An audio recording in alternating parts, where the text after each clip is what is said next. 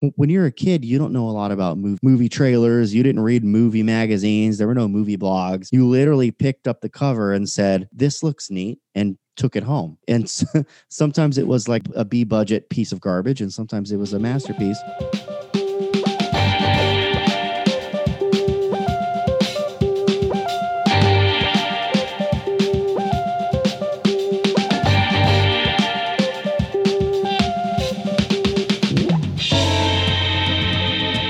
Close Watch episode 8. Rob here. Find more episodes of this show on Apple Podcasts, Spotify, and other podcatchers, as well as crookedtable.com. If you can give us a rating and or review on Apple Podcasts, it would really be a great way to spread the word about the show. On this episode, JC from ScreenFix joins me to talk about 1981's Time Bandits, a film that I had heard of, a film that I had never seen, and a film that I didn't realize how impactful it was on 1980s fantasy cinema, specifically the ones that are aimed, air quotes, at kids. As this film, I didn't realize it was so important. There's so many influential elements here that we'll get into in the episode. But stick around for that. First, let's listen to a little bit of the trailer and then jump right into our conversation on Time Bandits. You flocked to see Close Encounters for the special effects. You went to Superman to see a man fly. You went to Star Wars for the droids. You went... Now what? Where's page 2, man? It's under page 1. See? Oh, dear. Went to Star Wars for the droids. Time Bandits can offer you much, much more. It's not the special effects, or flying men, or droids, which makes Time Bandits a unique cinematic... Cinematic! You know, pertaining to the cinema. Cinematic experience, it's the makeup. Yes, folks, you've never seen anything like it. Men made up to look like monsters. Monsters made up to look like men. Look-alike men made up to look different. Different men made up to look alike. No expense has been spared on the pan stick. No expense has been spared flying in the world's greatest makeup man. Just a minute. What about the plot? The what? The plot. What the film is about. Well, I haven't seen it, have I? Haven't seen it? Welcome to Close Watch, the show where we get to know our guests through the movies they love. On this episode, I'm honored to welcome to the show JC from ScreenFix. Welcome. Yes, it is me, JC from the ScreenFix podcast, host of the ScreenFix podcast. And I have been on this show before. I enjoy this show. I enjoy you as a person, Robert Yanis Jr. Thank you. I am happy to be here again. And I like this because I feel like the movies that I bring to the show are really good ones that you've never seen. And I feel like you really liked Starman a lot. In fact, you thanked me for bringing it into your life. This particular film, similar reaction or no? It's honestly, it's a tricky one to tell because a lot of times being the parent of a 4-year-old and a pregnant wife and working full time, a lot of times I end up watching these movies for the podcast at night, sometimes later at night. And I feel like I honestly really do need to rewatch this. I did enjoy it, but the plot, as we'll get into, is so wild and all over the place. And I mean that in a good way, that I feel like I need this conversation to help process what I saw. Robert, I postponed this episode. You did. By like 3 weeks. You had time. I had other podcasts I was recording in the meantime. That's why okay. I've got other side pieces. Gotcha. You got some side pieces? I thought your wife's pregnant. So she doesn't listen to this.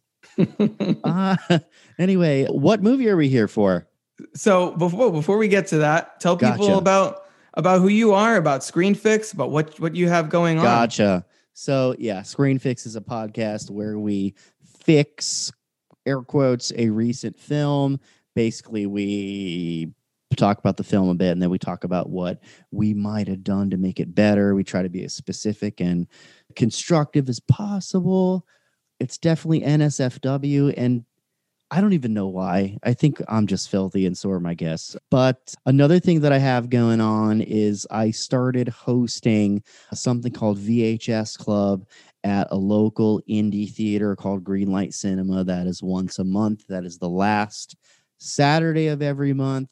Our inaugural film was The Thing, and the cinephiles of my local area have spoken, and the next film is going to be The Lost Boys.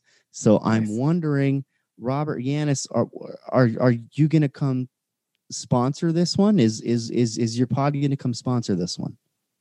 We will have to talk about times, dates, etc. As I said, I'm going to have a newborn in I'm not going to have it. My wife's going to have it in about 3 weeks. So if not that one, it sounds like you're doing this once a month, correct? Right. It's in 2 weeks. It's in about 3 weeks, actually. So you're probably not going to be available I can't to sponsor this one. Right. My wife's in labor. Yeah. Her water broke. I'm like, that's no excuse. This is Joel Schumacher's Lost Boys. It's the Lost Boys. Yeah. Sorry, honey, I gotta go. But it's the Coreys.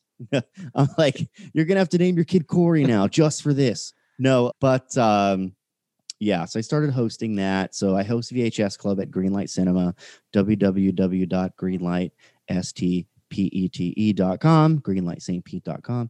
And my podcast is ScreenFix, screenfixpod.com, and anywhere that you find podcasts, check it out. But yeah, I love being here on this podcast. I was on your original podcast, Cricket Table, but Close Watch is going to be just as close to my heart. I'll tell you what. Nice.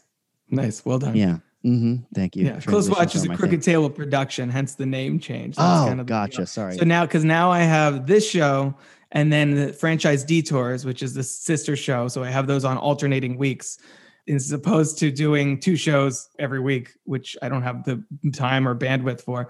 So for this episode, we're going to be talking about the 1981 film Time Bandits, directed by Terry Gilliam. So JC, when we much like the previous version of the show, Crooked Table Podcast, which we talked about Starman, as you mentioned. Mm-hmm. That one you came out with pretty fast when I suggested what movie did you want to bring to the table. And this one, you were like, Time Bandits. And I was like, let's do it. I've never seen Time Bandits. Time Bandits hardcore. Exactly. So what's the deal with Time Bandits? Why did you want to talk about this one? Oh, what is the deal with it? Okay, man, open, so broad. So why did I want to do Time Bandits? Yeah. Because Time Bandits was one of those seminal childhood movies for me. Like, it was one of the ones that it was one of those ones that I found in the video store, probably not even a Blockbuster Video, because I was probably too young, probably some cheesy video store that had the weird section behind the beads that adults only. You know what I'm talking about. You'd always try to creep back there and walk through. You're like, what's going on? Every kid tried to creep at some movie that was near the adult section so they could peek back there.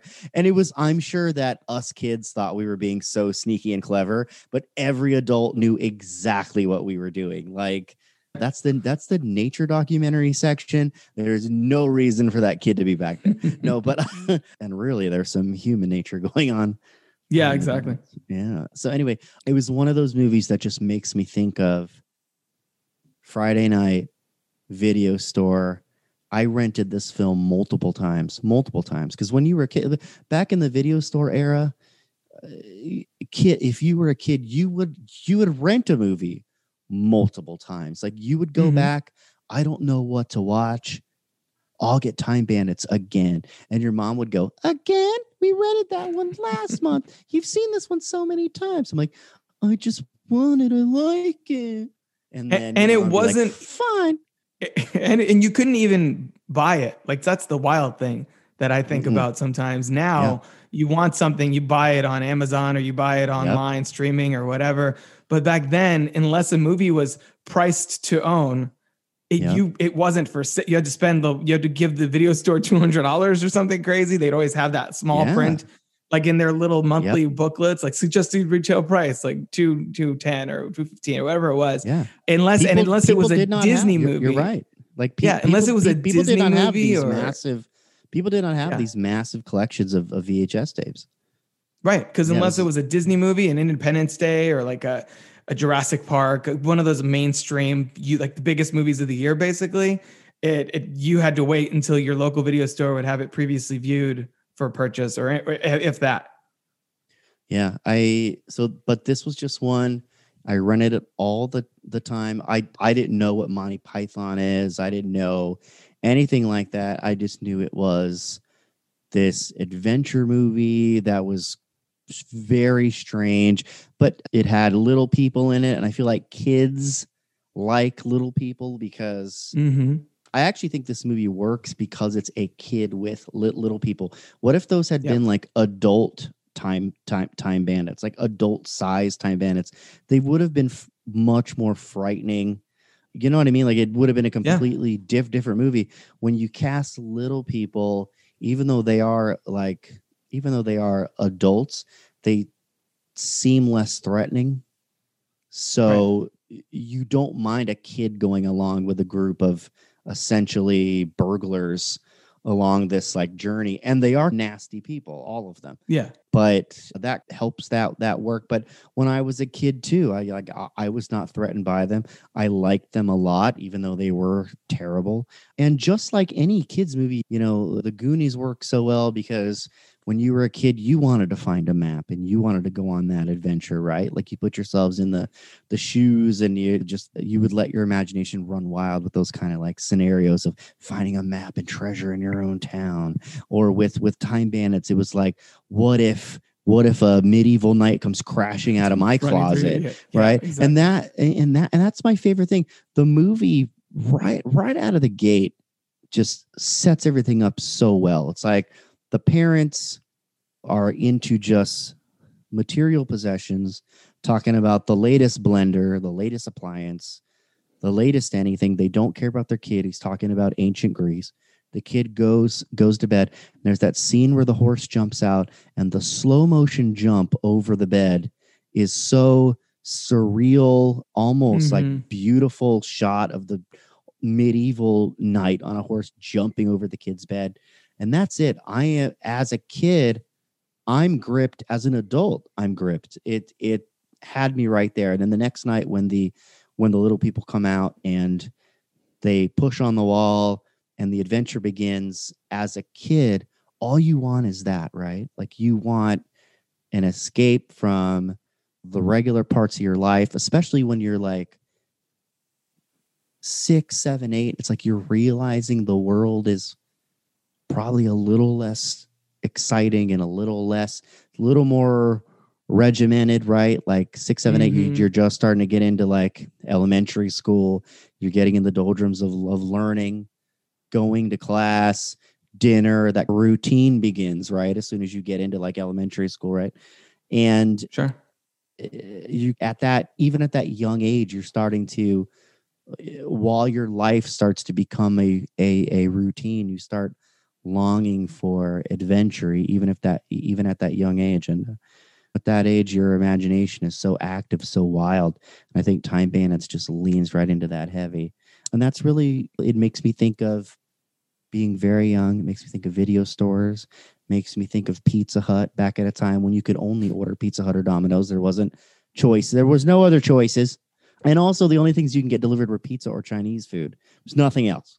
You get groceries delivered, any restaurant. Now you get everything delivered. We're all spoiled now. Yeah, get completely spoiled. Now I'm getting like filet mignon delivered. But yeah, it just makes me think of Pizza Hut and music, Pizza Hut, video stores, laying on my stomach on the carpet, accidentally spilling my Coca-Cola and having my mom get really mad at me. Like all that stuff, it just brings all of that back for me. And that's really why Time Bandits, it's not till I got older that on a lot of rewatches of Time Bandits where it really starts to pick up on really what the movie is about, what's really happening, a lot of the themes that are apparent in the film. But so I've got that like nostalgia attachment to it. You seeing it for the first time as an adult, what did you get out of it, Robert? A lot of what you said touched on the notes that I had. Like clearly it's about the banality of everyday life.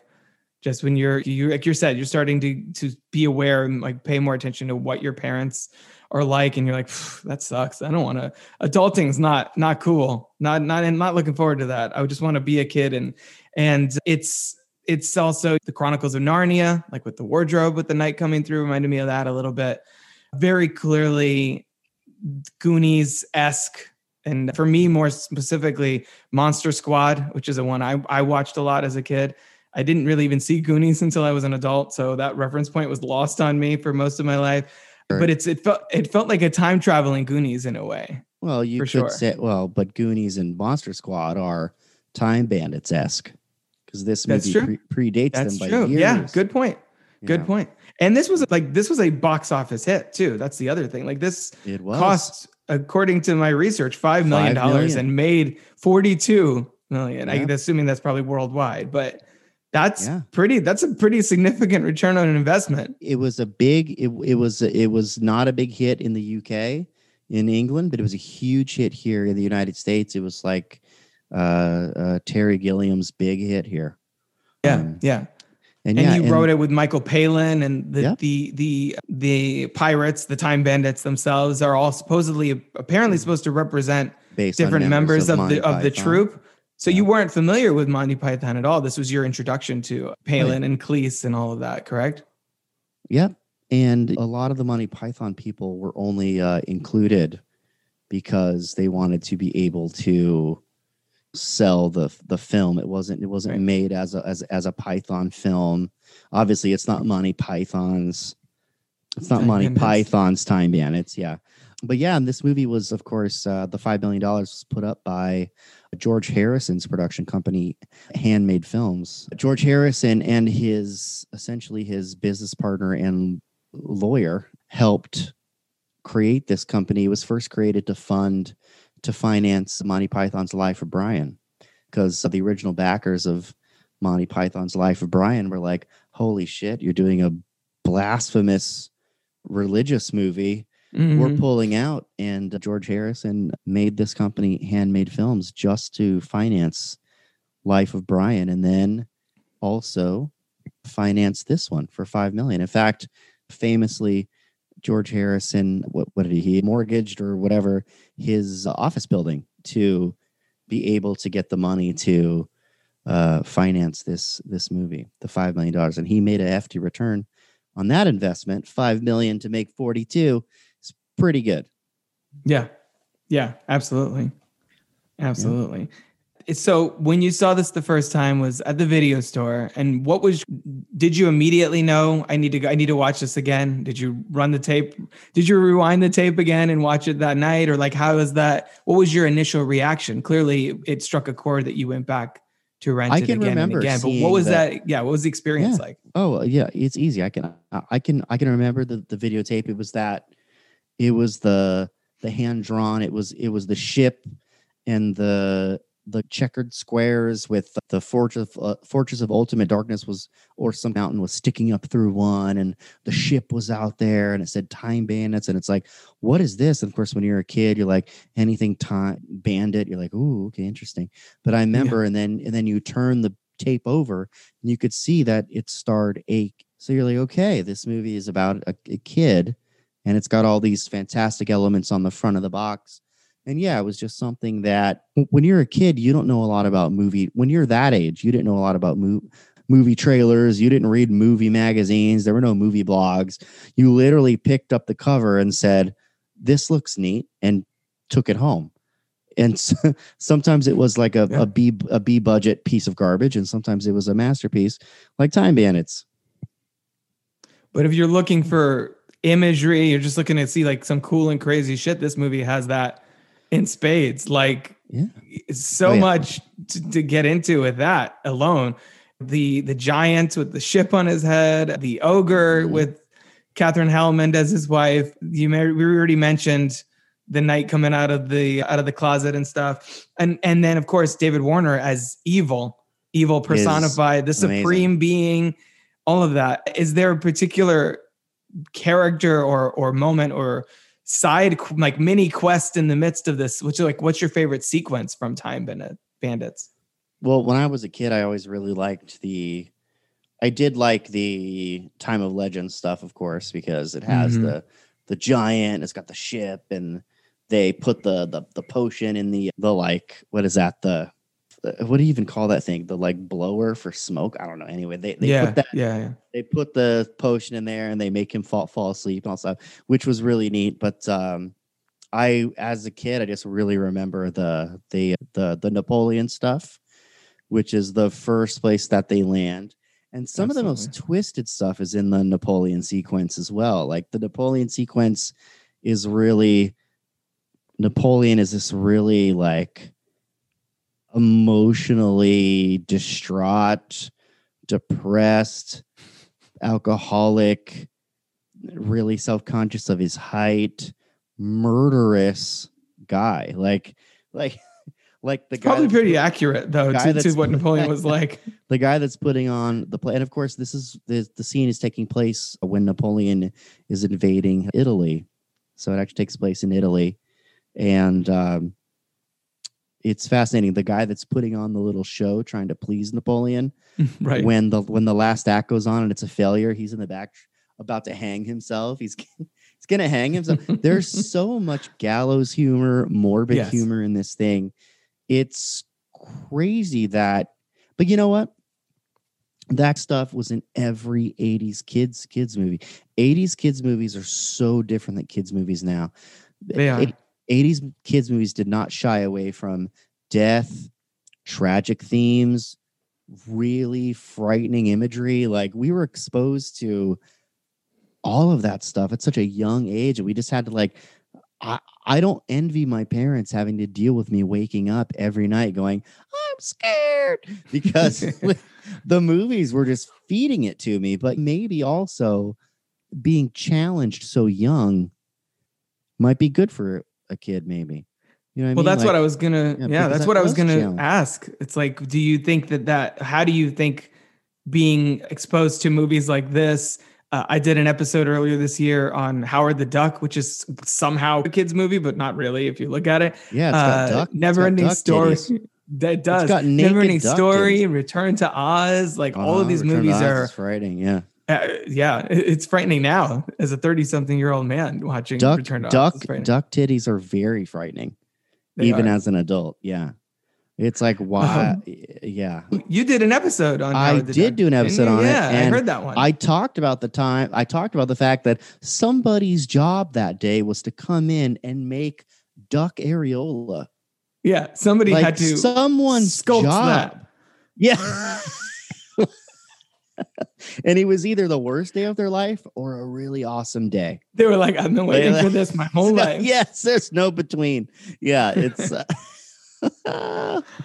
yeah. It's also too with a lot of these movies, like not only is the humor dark, the imagery frightening, but the practical effects too. I think they really feeds into that nostalgia that you were talking about. The miniatures, the prosthetic makeup, stop motion, puppetry, all that stuff. Why does the face of the Supreme Being hold up somehow? I know. It's like that. It's just a real face with light shining on it, like superimposed over this film, chasing them. And it's still to this day, I stare at it and it works for me. Like I think still has some impact for me. I think the reason that a lot of these effects hold up in this movie specifically is that they were usually used in fantasy films to create something that literally could not possibly exist, and not trying to recreate something that existed in our world, you know? So there isn't a supreme being in our life that we've seen like that. So even though it looks strange, it's supposed to look strange because it's otherworldly. And so even if you can see the seams a little bit and things like that, it still works. It's like the reason that, and this is one of the examples I go to a lot with this thing, because it's the era of filmmaking. It's the reason that Beetlejuice snake looks like stop motion, but still looks rad, because it looks like something that shouldn't exist, that shouldn't be, which it is, even in the context of the film. I recently watched, for some reason, another movie that I randomly watched when I was a kid, but Jason and the Argonauts. Mm-hmm. And they're the first island they go to, they take some items they should not take from like this god island, right? And I forget the name of the god, but he comes to life and he's this giant bronze statue that comes to life, and it's that Ray Harryhausen stop motion. And I'm still afraid of this. Like, I still believe that this thing is there for some reason. You know what I mean? It's there's just, whether it's stop motion or and just some of the practical effects in this one. Like, I think the whole Napoleon one is the best set piece. I love how chaotic it is. I love that there's guns going off, things are blowing up, cannonballs are being fired, and Napoleon is sitting there watching like a variety show play. Mm-hmm. like it's insane. It's crazy. But that's what Terry Gilliam does so well, and what any of the Pythons do so well, is that just absolute absurdity. And that's what this movie has in spades. And like, that practical set still holds up to me. I still think about that set piece now. And I just watched Jungle Cruise with The Rock. Right. And I watched that movie going, nothing looks real in this movie. Nothing. Like, yeah. And the reason is I don't even know if there's a practical set in the whole movie. Like, I can see every background, every explosion, the boat, everything is just, I'm looking at it going, this looks like computer effects, all of it. I don't think any of this is here. I think this is them on a giant green screen set, and all of this is made by a computer, and I can tell. And it has so much less impact on me than that one Time Bandit scene with Napoleon in Italy. Like, that's it. Like I get more impact from that 10 minutes than I did from the entire Jungle Cruise movie. Because it's also feels real. Yeah, absolutely. I was going to say real. The production design too really backs that up. Evil's Fortress is really tactile and industrial and dirty. It's a really grimy environment. And I think that perpetuates not only the danger inherent of that character, but makes the danger feel like something real, something that you're actually worried about the Time Bandits, because you're like, well, look at this dude. I don't know. You see what conditions he lives in. And I think that all that really adds up to such a rich aesthetic in this movie. The movie really is, I don't know. It got really good reviews when it came out. It still is really, really good reviews now. I think it's 90% on Rotten Tomatoes. The movie is an absolute classic. But it's a challenging classic as well. I mean, this is spoilers. If you don't want to know how this movie ends, please unsubscribe from Crooked. Well, no, I'm just kidding. Time Bandits, I think, still streaming on HBO Max. Just hit pause. Yeah, it is still streaming on HBO Max. Okay. That's where I watched it. His parents die at the end. Yeah, which I was like, parents what? Get blown up by a piece of concentrated evil. Right. And that is an ending that they had to fight to keep in it. And even when I was a kid, there's so many things in the movie that I thought were so weird. Like I said, like challenging. Like Robin Hood, when he would give a piece of treasure to a poor person, one of his merry men would clock them in the face just for fun. Like, it's just like, it's like punching homeless people. It's awful. It was like, and even when I was a kid, I remember being like, what the heck is going on? Like, you could feel the manic, absurd, but at the same time, almost shocking behavior of everything in this movie. It has a very satirical undertone, whether it's history, mythology, or even just modern day, with the parents' obsession with having the like top of the line kitchen appliances that literally one of which literally kills them in the end. And the thing is, and also you have to wonder how much do Terry Gilliam and Michael Palin hate marriage and hate couples? Mm-hmm. Like Yeah. every couple in this movie is like miserable, or the wife is a nag, or it's terrible. They're all like unhappy. It's very strange. I read something where somebody pointed out where when the giant that comes out of the ocean crushes that house where the guy where the creature is yelling at his wife and the baby's crying, there's a moment where when the wife and the baby get crushed where he's like he has like a sigh of relief.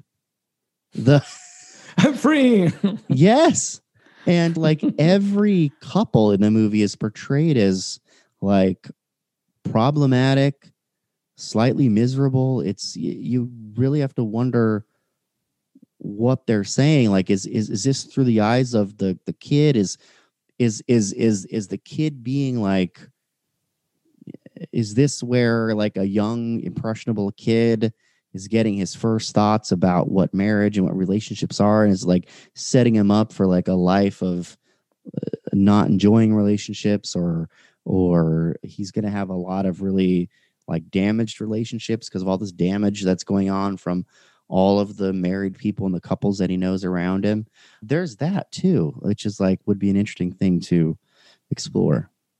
Yeah, I think that that's probably the case. The movie toys with that in the end. Like, was it all just a Wizard of Oz-esque allegory or not? I think with having Sean Connery playing not only Agamemnon, but also the fireman at the end, Yeah. it leads into that. And then the parents explode and you're just like, okay, well, wait. Yeah. One thing that I found really interesting in this movie is what seems to me to be some commentary on religion. Literally, they spend the movie running from the supreme being, aka God, essentially. Yeah. And the evil is obviously the devil character, and he's talking about like, when I have an understanding of computers, I shall be the supreme being. So it's like takedown on technology. Also, seems like it's undercutting religious or organized religion in some way, shape, or form, not unlike Life of Brian, I would say. And then in the end, when all of this ordeal that they've been through is revealed to be a test that the Supreme Being was putting them through, there's not really an answer to the quest that they've been going through. The whole thing is that they're trying to get like what, the most fabulous item in the world or whatever it's called. Well, that's how evil convinces them to bring him the map, is by telling him, by feeding into the one little person that the most fantastic object in the universe is there. Right. Yeah. So it's interesting too, the way, well, you just brought this up. If this is through the mind of Kevin, which there are lots of clues that say that it is, of course he would come up with a scenario where God is testing creation to see if he's succeeded, because Kevin's own existence is terrible. Like, of course he probably wants to test his own existence. He probably wants to test his own life and get out from get out from the situation that he's in, because he's so miserable.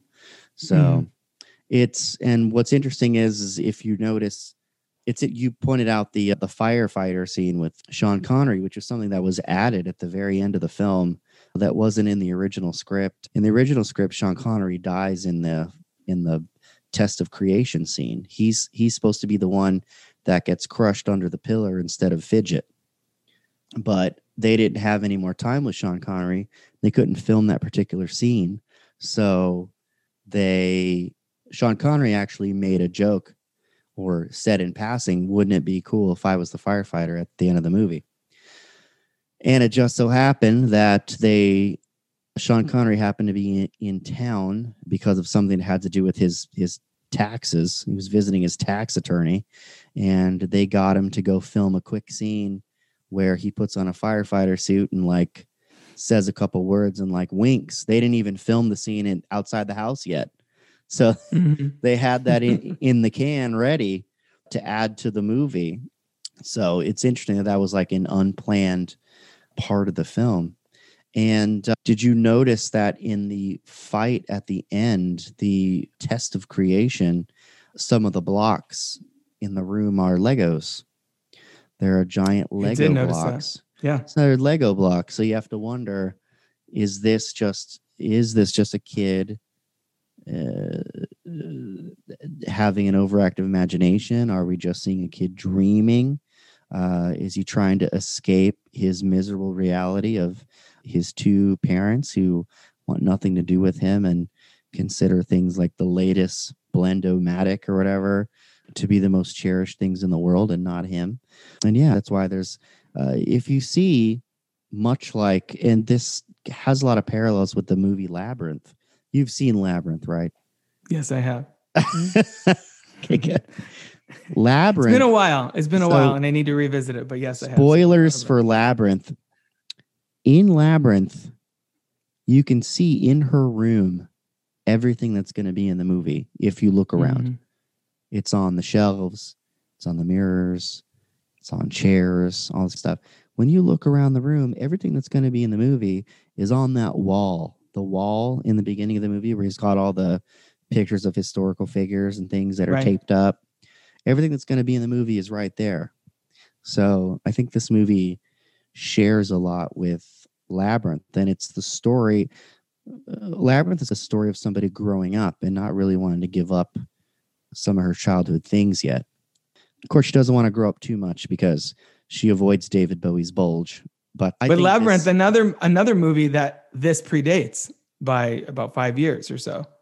Yeah, this predates it totally. So you have to wonder how many other films Time Bandits, because it was such a success, how many other movies used some of the formula, the winning formula of Time Bandits. And I wonder if Time Bandits does not get the credit that it deserves.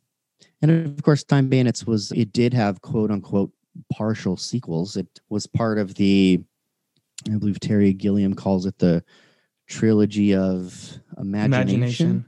Yep. Trilogy of Imagination, this, Brazil, and The Adventures of Baron Munchausen. And what's interesting about that is The Adventures of Baron Munchausen is a movie that I found on HBO when I was also pretty young. And I watched that movie probably 20 times when it was on HBO, wow. Not even realizing that it was Terry Gilliam, not realizing that it was part of any proposed imagination trilogy or things like that.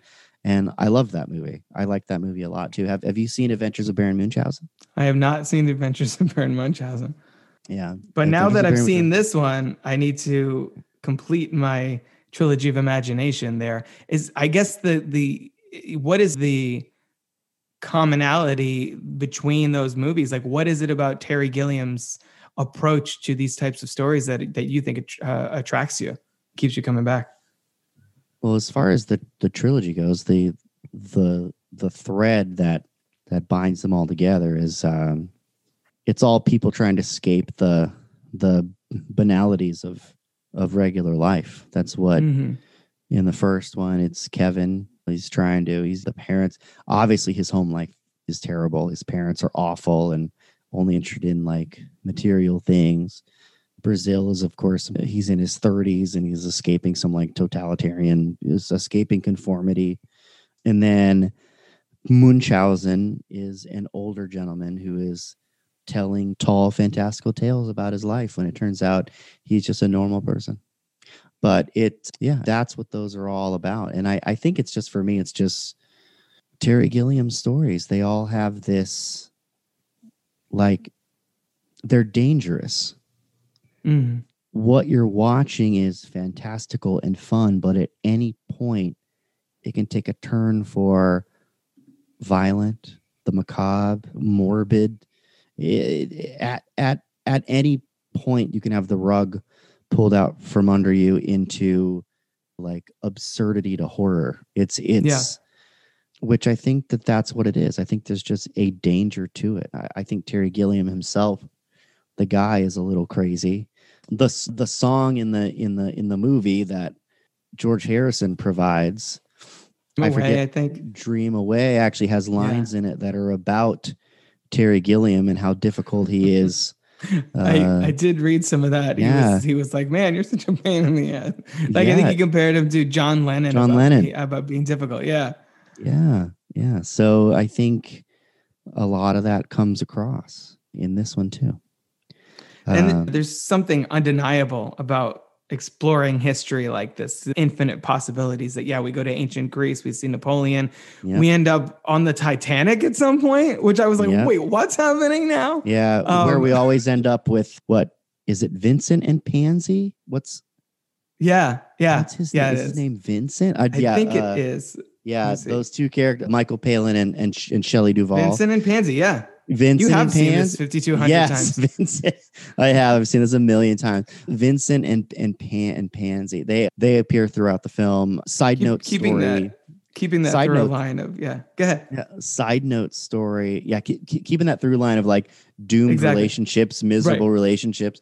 Yeah, she's always worried about like what there's in the one scenario, his like manhood would not work. And she's like, "Are you over your problem?" And he's like, "Yes." And then it's like, it's ridiculous. It's really funny. But like, side note, apparently Terry Gilliam was trying to show everyone how safe jumping off this one scaffolding was. But when he jumped, he missed his mark and landed on Shelley Duvall. And apparently, Shelley Duvall said that she said, quote, "I could have been paralyzed as it is. There's a pain that comes through my ears to my eye and then goes away. The pain recurred about twice a week for 2 minutes." That's terrible. That's terrible. So like damage her head. So it's like, and this was around the time of The Shining.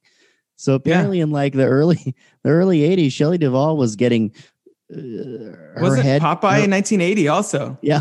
She had a rough couple of years. Jeez. Dude, getting her head jumped on by Terry Gilliam. Stanley Kubrick famously like torturing her with like hundreds of takes to get like her to look as ragged as possible. Like, oh my gosh, Shelley Duvall, man. So, and she looks like such a frail person as well. Like I know. Well, that's why you get her to play Olive Oil, like the world's skinniest, like most gaunt woman of all time. And geez.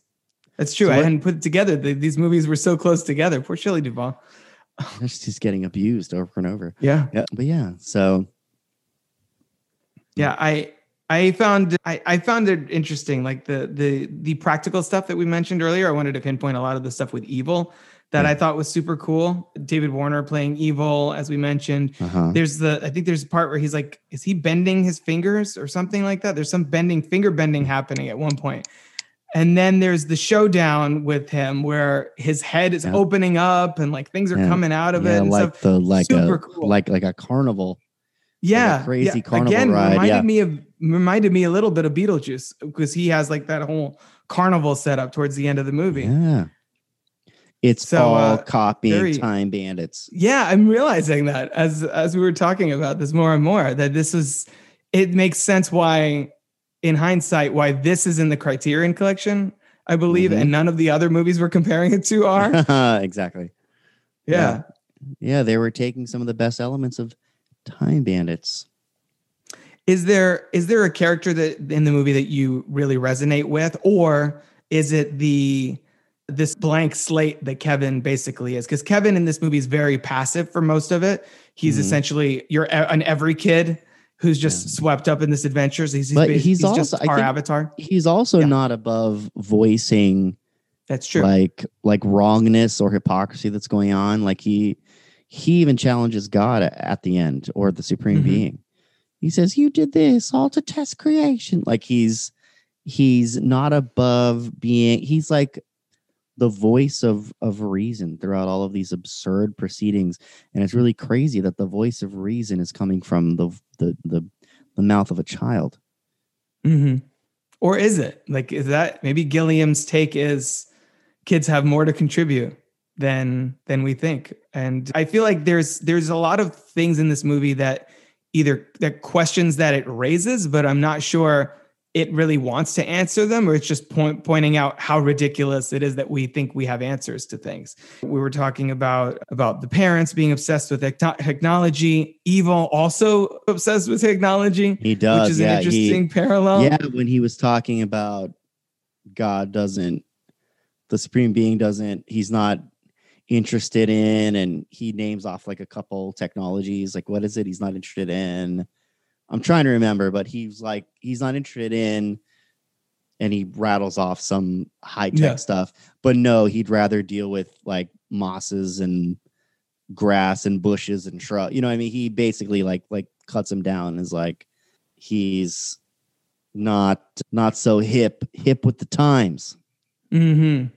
And he's also manipulating the time bandits to chase something that doesn't really exist, essentially. So dangling that, I guess, feels like a commentary on when you're an adult. You're like, once I get this sorted out, I'll be happy. Or once I get this car, or I'm in this relationship. You're always racing for the most fantastic object. Exactly. Is that a sentiment, I guess, that resonates with you personally? Not do you that you feel like you're constantly have to do better, but that kind of, I don't know, because I personally, I feel that all the time. Like I'm constantly like, all right, not feeling like I have like I've reached to where I want to be thing. That lack of contentment, I guess. Is that something that you're just trying to, does that inform your life at all? Wow. I'm breaking down time bandits deep. The show's not about the movie. No, you're not even asking me about the movie anymore. You're asking me about me personally. Well, it's connected to the movie. It's like the movie, trying to find out what themes of the movie resonate with you. Am I personally affected by the pursuit of material items or things that society has? Do you feel that pressure, I guess? Dictated as the measures of success. All right, let me see. Let me say this. So when I was younger, no. Now that I'm older, yes, because I'm thinking about how am I going to support myself when I'm decrepit. So when you're young, you're invincible, right? So you can be like, I'm going to travel with a backpack, and I'm going to Sean Connery's going to adopt me. I'm going to grow pineapples. I'm going to be happy. And it's like, okay. Yeah. But like when you're old, you're like, what am I going to do when I'm old? Like, where am I going to live when I'm old? Where am I going to live when I can't work anymore? Like, what am I going to do? Like, you start thinking about those things when you're older or when you have kids. Mm-hmm. How am I going to give this kid the best life possible? How am I going to make sure that they have food, safety, medicine, everything that they need? And then suddenly this whole construct that we've built, you start to get sucked into it. And right now I'm fully sucked into it. If I could just sit here and podcast all day, I would do that, but I can't. I've got bills and I have a certain life that I want to live. And I know that takes money, and it takes a certain amount of money. And I constantly ask myself, can I be happy making a certain amount of money, stashing it away, moving to a third world country, buying a small house and living off of that money forever, but not having any of the social, not having any of those kind of like shiny carrots that I've grown up thinking are the things that I need to be chasing? That's a question that I ask myself a lot. I'm not really sure. Does all of this make me happy? Does having a job and a roof over my head and making money and putting money away and being able to provide for people, does that make me happy? In a way, it does. But I guess I'll try not to let it overtake me like Kevin's parents. Yeah. I don't know. Now, I feel like that's the kind of question. Yeah, go ahead. Sorry. As somebody who loved this movie as a kid, that's not a thought that I ever once encountered. This was just a fun fantasy adventure. Watching it as an adult, it's hard for me to tear my kid perception out because Pizza Hut, renting a movie, spilling Coca-Cola on the floor. Yeah, that, mom getting mad at you. Yeah. Mom getting mad at me, grabbing the curling iron and burning the back of my foot. No, I'm just kidding. That never. I'm just kidding. I was going to really, say, maybe you relate to Kevin really more than more than you thought. Yeah, like Like, hey, mom, check that mysterious rock in the toaster oven. Yeah. Mom, there's a rock in the toaster oven. Why don't you go touch it? Yeah. No. But yeah, it's hard for me to separate the nostalgia of watching it with like an adult viewing of it. In fact, this might be the first time that I've ever tried to dive into it that way.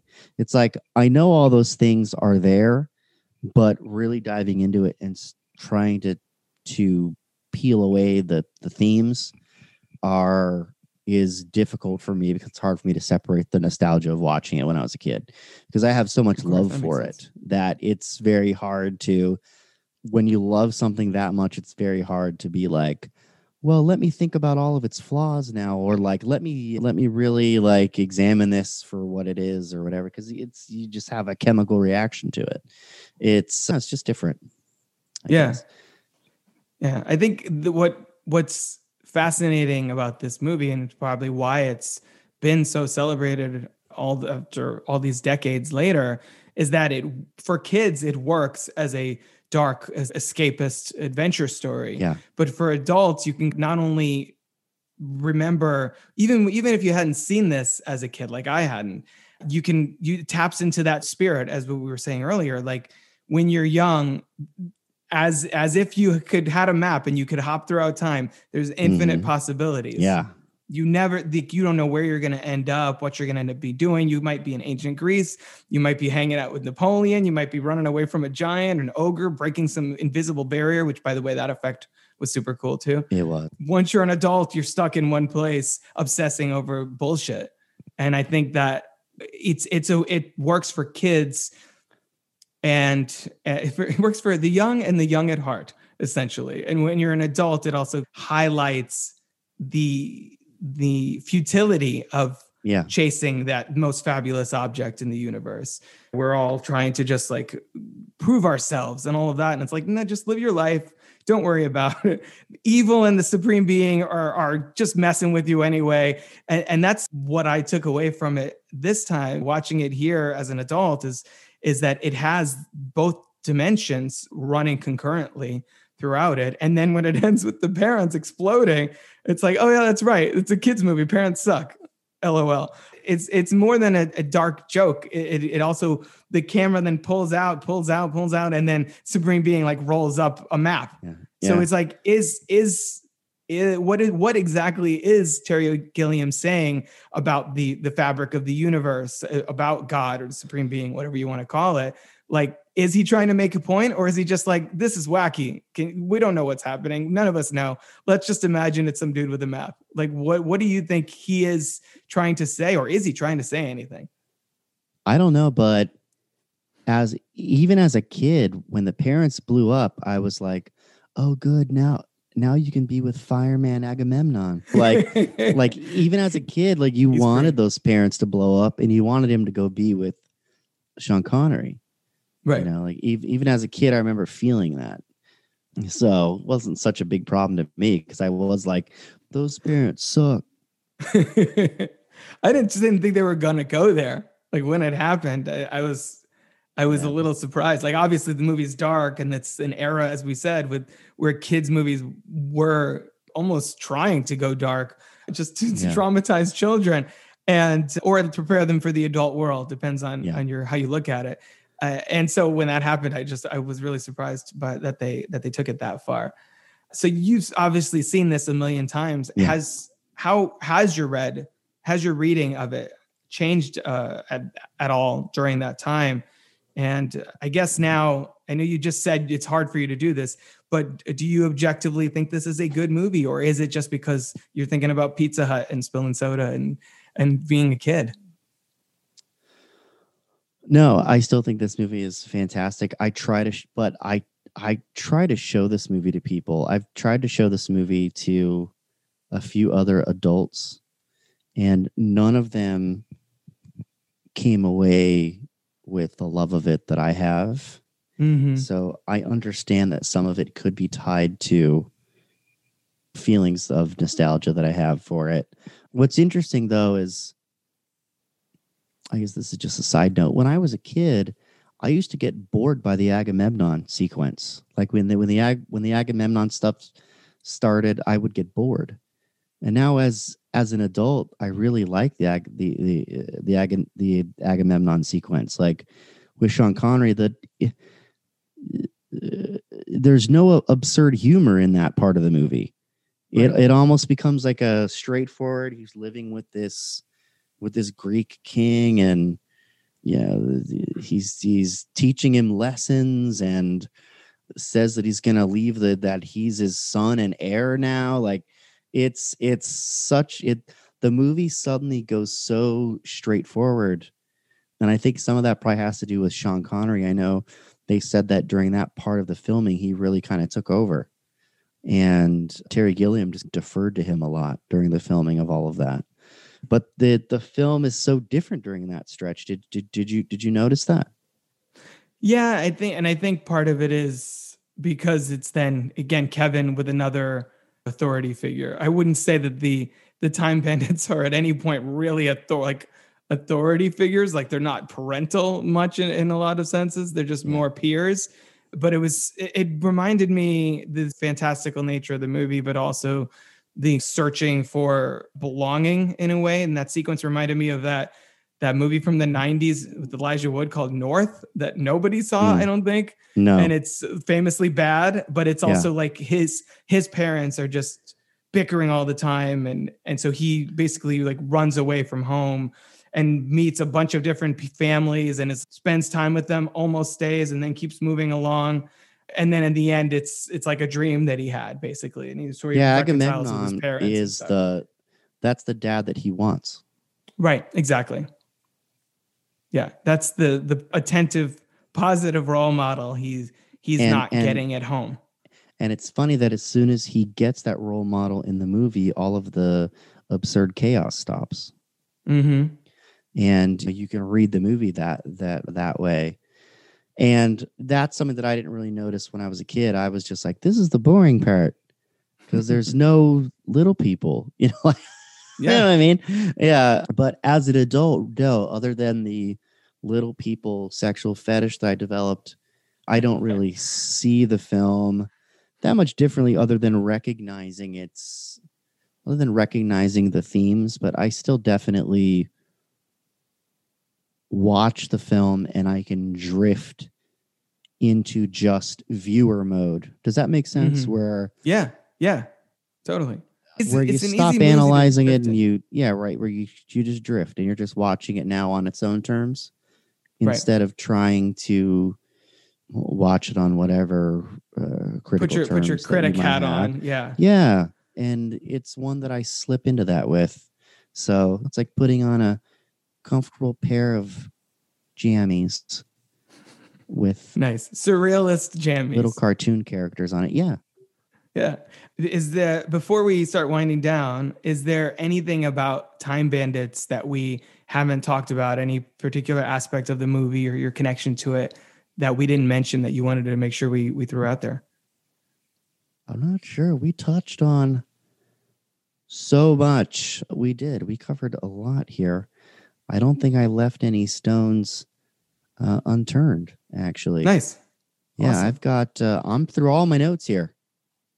Sweet. Yeah. I one thing I did want to mention is that I know that they're apparently doing a show, like Taika Waititi is doing a show. TV I haven't heard anything Apple. about that in a while. Like I know that was in 2019.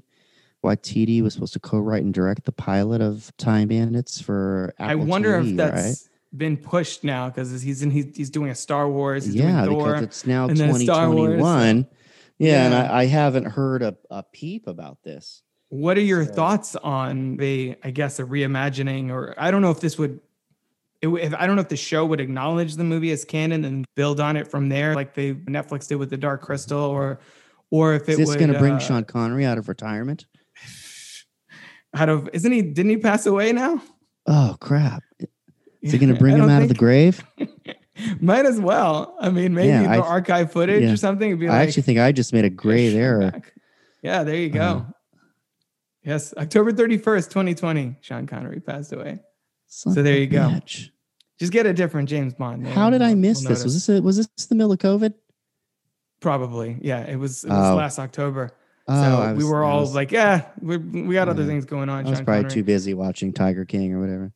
But wow, that's really sad. I actually forgot about that. That makes me a terrible film person, but there's a lot going on. You're forgiven. On behalf of Film Twitter, you're forgiven. Maybe he's still alive in my heart, in my heart of hearts. Exactly. Yeah, he's living as a fireman somewhere. He's taking on the fires in the sky. That's right. I guess I do. Oh, my thoughts on the show.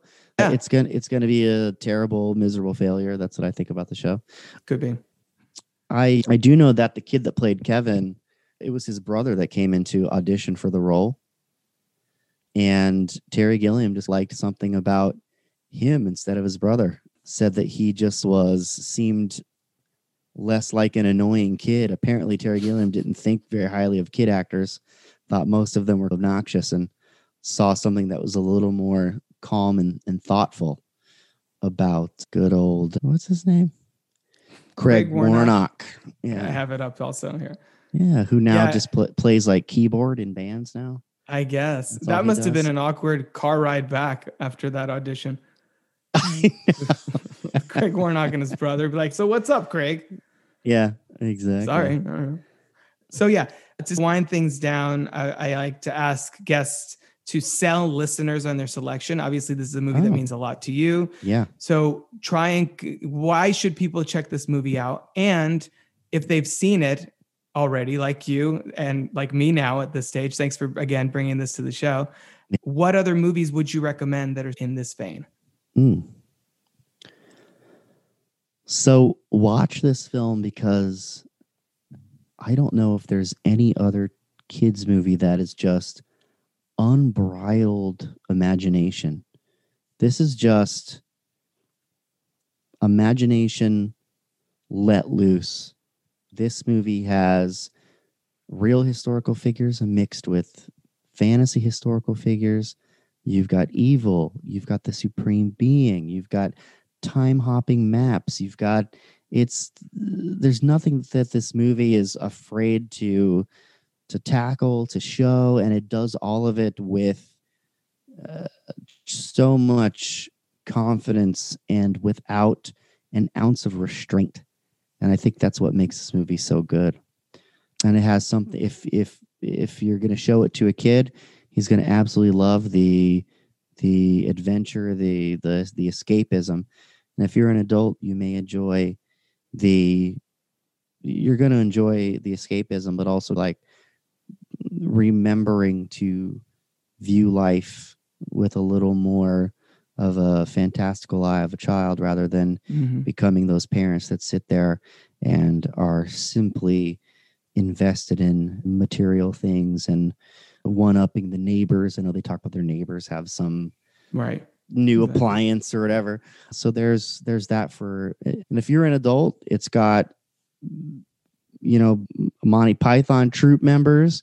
It has all kinds of, this movie's got adult humor all over the place for absolutely sure. This was sprinkling the kid humor with the adult humor before Shrek ever tried to do that. And really something that you were saying, Robert, is once you realize this movie came out in 1981, you start to recognize pieces of it in lots of stuff that came afterwards. Yeah. This movie might be, as far as dark children's fantasy, this might be the GOAT. This might be the OG. It's definitely a precursor to all of the movies we mentioned. I even felt a little bit of like Princess Bride with Vincent and Pansy. Reminds me a little bit of that. The Billy Crystal, Carol Kane bickering. We also have Catherine Hellman and the ogres arguing about this. So it felt a little bit like that as well. Yep. Like, do you have him in the pot, dear? Yeah, just about. When they're cracking his back, when they're like, he's got the back pain, and again, that's what he thinks of adults. He thinks of them as like bickering people with like back pain and misery. It really is a very bleak outlook. Yeah, really is a very bleak look into what it is to be an adult. Yeah, it's why I always tell my daughter, she's like, I want to be a grown up. I'm like, no, you don't. No. Enjoy it while you can. Yeah, When it's you like- have to worry, yeah, you Yeah. can drive around and you have money, but you also Yeah. have to make sure you have money and that you can pay for the car to drive around, and you have to, work and responsibilities and a mortgage, et cetera, et cetera. But you can eat ice cream whenever you want. Yeah, exactly. I'm like, yeah, but I got to buy worth it. it. And also it's going to give me a stomach ache. And Right. also I'm going to be on the toilet for the next 2 hours. And also I'm going to gain weight. Like there's consequences to everything. Right. When you're an adult. When you're a kid, everything's free. Everything is fun and games. Your body's this like crazy just machine burning fat and burning calories like crazy every time you take 2 steps. It's Yeah. not fair. We sound so old right now, but whatever. You do. It's fine. I'm still Get off gonna my eat- lawn, basically. I'm still going to eat an ice cream after this is done. Yeah, nice. You should. Fat be damned. Okay. But yeah, no, thank you for bringing the Time Bandits to the show. Terry Gilliam was doing a time heist decades before the Avengers decided to Yeah. hop around in time stealing things, which is another movie that felt very reminiscent of this one. Yeah. But yeah, this was a really, really fun movie to finally get a chance to watch. And I would recommend people check it out on HBO Max. And JC, can you tell people where they can find you on social media as well as ScreenFix? Me. Yeah. So you can just find me by myself. I'm JC. Am I JC ScreenFix? Yeah, I'm JC ScreenFix at Twitter. You find me there. But other than that, yeah, like I said, you can also find ScreenFix Pod on Twitter. You can find ScreenFix Pod on Facebook. You can find VHS Club on Instagram, as well as I'll be posting from the ScreenFix account about the next event. Lost Boys, August 28th, 10 p.m. Greenlight Cinema. Robert Yanis Jr. will not be there. But I will be with my about to deliver a child. And wife. since he's having a newborn, I don't think he's ever going to be there. But he's I will always be in there. But he's always invited. Do you know what any of the subsequent film selections are, or do you have No, those? because do you they're have things in picked- mind yet? They're picked by the audience, which is Ooh. the coolest part about VHS Club. That's cool. Yeah, VHS Club picked Lost Boys. So what it is I let the audience pick what the programming is. So essentially, they do get to you provide choices, or do I they just give no. shout I it? Whose line is it anyway? give, Style.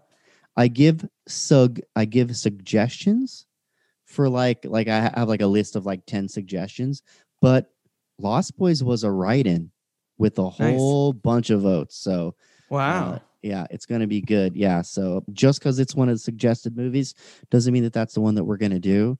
And it's a lot of fun, and there's trivia and all kinds of fun stuff. But also ScreenFix is a lot of fun too. Check it out, download it, rate, review, subscribe, and all of that good stuff. If you want to hear more, JC, Madcap JC on ScreenFix. I'm much more subdued on this program. This is a respectable program. So I try to keep myself down to about an 8 rather than the 11 that I'm on. At 11 and a half. Yeah. Yeah. Yeah. No, I appreciate the more restrained version of your shenanigans. And maybe I should just show up to August 28th with a few dozen friends, and we can get Time Bandits as a write-in. And then you can, how cool would that be pretty to amazing. host Time Bandits this? as a write-in would be pretty amazing. That would be. And then you can tie it in. And actually what it is last time, what it is like when I do the trivia, Greenlight Cinema sponsors one of the trivia prizes, ScreenFix sponsors one of the trivia prizes, and whoever my guest podcast person is who helps me do the hosting that week sponsors a prize as well. So, and that's how that works. So I think for Lost Boys, I'm probably going to sponsor some kind of try to mix it up. Maybe like some like beach towel with Corey Feldman on it. I don't know. We'll see. Yeah, well, definitely keep me in the loop with that. I would love to come down at some point there. I will. And It's a yeah, blast. and we can present some movies. But this was so much fun, JC, and we'll definitely get you back on here or Franchise Detours. Ooh. Sometime So in the near Franchise future. Detours, explain that one. So Franchise Detours is every episode, myself and a guest either talk about a single franchise, like a smaller franchise. I did one on the Ace Ventura movies. I did one on the Mortal Kombat movies. Did you talk about how Ace Ventura could not be made today? Yes, it is of course. So absolutely so wrong. So much wrong in that thing now. It's like I watched that recently and was like, oh, I know. Yeah. It's Like, it hurts me because how Jim Carrey hasn't been canceled yet just for that movie is surprising to me. Cancel culture is so choosy. And it hurts me too, because that was a huge movie for young Rob. Whoa. And the sequel is not very good, and my guest and I agreed. And then the spin-off, the one about the little kid, which I watched to prepare for the episode, the Ace Ventura Pet Detective Jr., is terrible, is beyond unwatchable. Oh my God. So it's like 3 movies. I didn't even know that existed. It's from like 2009. Watch the 1-minute trailer and save yourself the rest of the hour and a half. And so the only part of the franchise that really holds up doesn't hold up. So you go there. So instead of just like a film, you go through like the franchise. It depends what it is. So yeah, so I did Ace Ventura, I did Mortal Kombat, the 2 90s ones, and we sprinkled in some commentary on the most recent reboot as well. So it's either standalone episodes or what I'm calling mega series. So we're doing the 7 Child's Play movies. I have an episode on each of those films, and they're coming out every couple of weeks. So it's in that succession. Then I'm doing the Evil Dead films that I'm going to be recording those over the next couple of weeks. Those are already scheduled. And then in early 2022, Mad Max is going to be the next one. Because I did a Twitter poll with 4 options, because I had 4 slots at the end of the year. Yeah. At the end of this year. And like I said, I'm recording a lot of these in advance. And Evil Dead 1 and Mad Max was close. That's right. Evil Dead 1, Mad Max was a close second. So I was like, well, I'll just prioritize that for the first one next year. So Evil Dead, then Mad Max. And I have some ideas for other ones I want to cover, but nothing's been set in stone just yet. Okay. That sounds great. So, yeah. Yeah. I'll try to weasel my way onto one of those. Absolutely. Absolutely. I'd love to have you, JC. Awesome. Big thanks to JC from ScreenFix for coming on to the show to discuss 1981's Time Bandits.